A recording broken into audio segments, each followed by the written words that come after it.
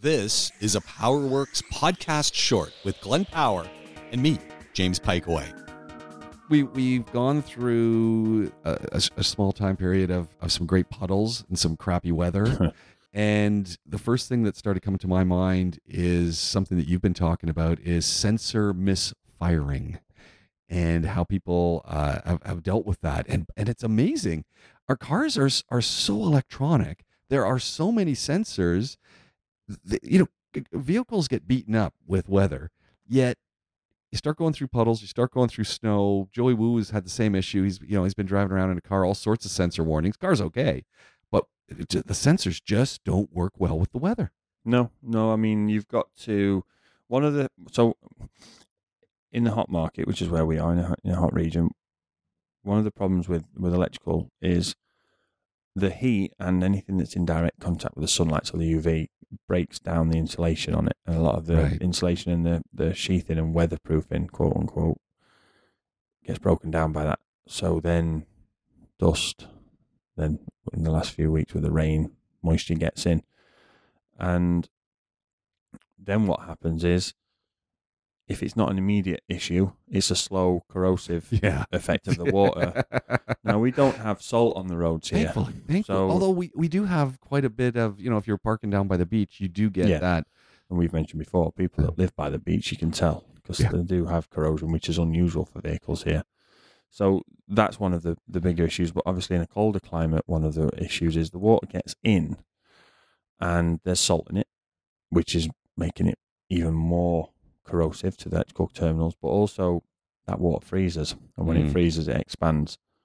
So then you get things spread apart and cracked and broken open, and that does happen quite often in a colder climate. So water can be a pain, but here it's the unfamiliarity with it. People aren't used to driving in it. So I was talking to DJ when I arrived this morning. We had the BMW that we talked about a few weeks ago. Yeah, this is that one with the first lot of rain that we had. Yeah. So that's been written off as we knew it would be, and he's had his settlement figure sent through. The guy's from the UK.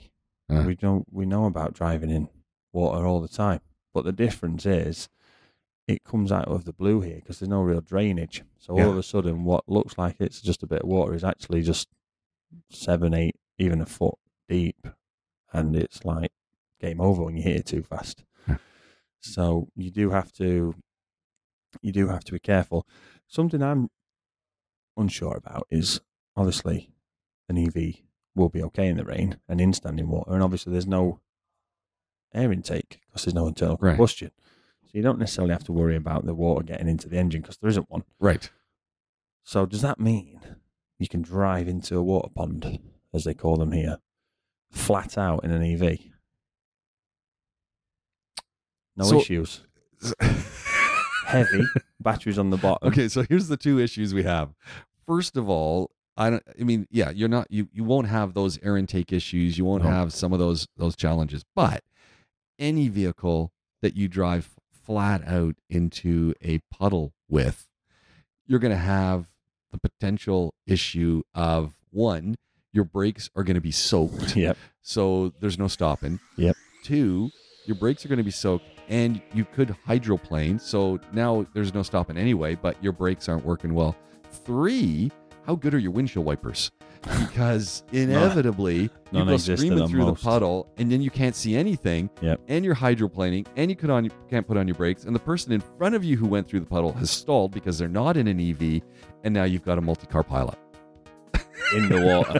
In the water. And then you've cracked your battery cell, and everyone in the water is getting electrocuted by 40,000 volts.